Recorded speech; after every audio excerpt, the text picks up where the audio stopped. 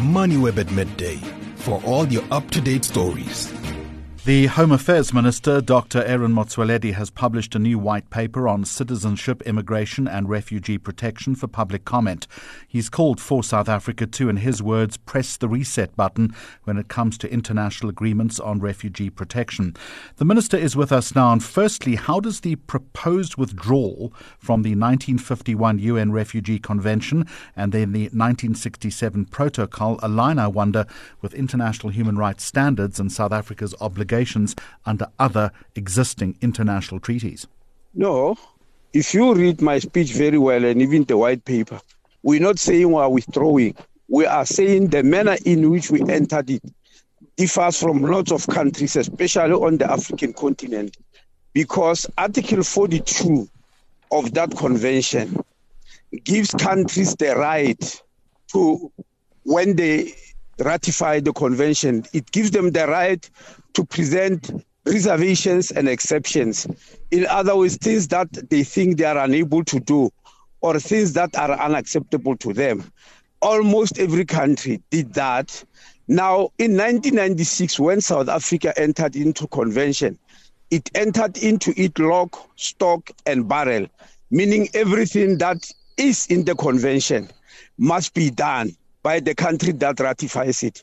And Jeremy, that's not possible. Even rich countries have got reservations where they show exactly that which they may not be able to do, because otherwise we'll be promising things, we'll be lying to people and saying we're prepared to do everything when actually that is not so. So what specific changes are you recommending then? No, we are just saying we look into convention, we ask to withdraw, come back and correct it and start making changes.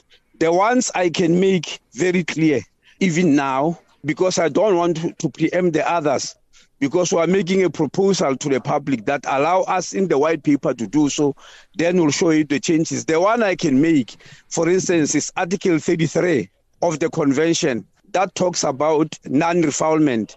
What South Africa did in 1998 was to take Article 33, sub-Article 1 and left sub-Article 2, which actually gives the country alternative when they are faced with a situation where somebody, for instance, is in a country as a refugee, but is posing dangers to the country or to the security of the country. In terms of what we have signed for, we can't refoul such people. That means you can't send them back where they came from because you signed for non-refoulement for everybody. Those are the things that we would like to change. The important thing, of course, Minister, is to make sure that there are specific measures in place that don't compromise the safety and rights of genuine refugees and asylum seekers. How would you propose getting that right? Absolutely. They are compromised now, Jeremy, because of these lax laws and the problems that we are having.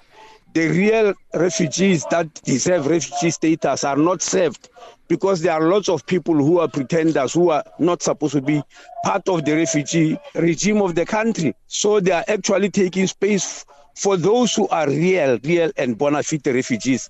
And it's actually one of the things that we want to achieve. That's why we call it a white paper on citizenship, migration and refugee protection. Minister, there's some concern that's been expressed today that new policies might lead to increased xenophobia or discriminatory practices against migrants in South Africa. Are you cognizant of that? And if so, how do you plan to deal with it, or how would you deal with it? No.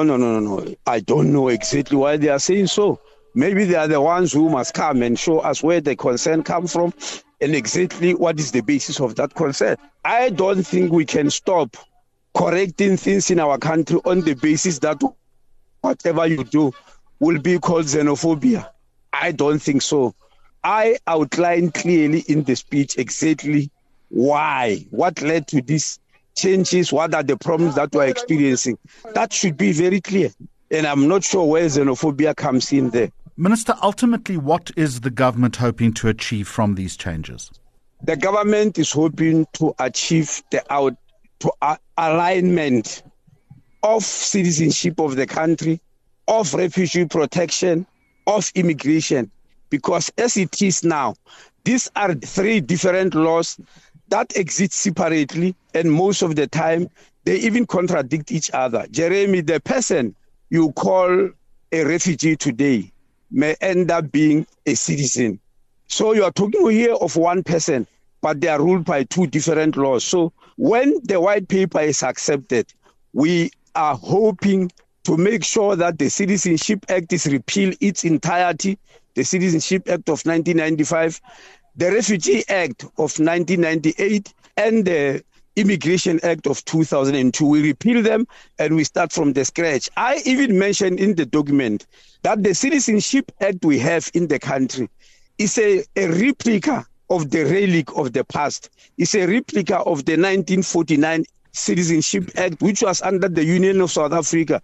If you read it, it's male chauvinism and sexism and racism at its best. And a few words have been changed there. It's not our DNA to have such an act. It's not in our DNA. Minister, among the proposals in the white paper are that the powers of immigration officers and the Inspectorate for Immigration Services be strengthened. You're also calling for an independent immigration division to be established when it comes to the granting of visas. In what respect is that going to, or would you see that being enacted, and why are those changes necessary? They are necessary because I clearly said the present system we are following is unworkable, it's very weak, and causing us problem. For instance, when you process somebody's documents, Jeremy, you've got to understand international legislation because it's a very complex area. The people who are using now called refugee status determination officer are ordinary public servants. They always find it very, very difficult to interpret these rules. Even when it comes to visas, Jeremy, we had to hire lawyers. We hired lawyers in January this year, 9 lawyers. We trained them for 3 months and they started work in April because we have realized that even the adjudication of visas gives people tough time because they are very much integrated into international law and interpreting statutes cannot be done by an ordinary person. I'm going to leave it there. Dr. Aaron Motsoaledi, Home Affairs Minister, thank you very much indeed, sir.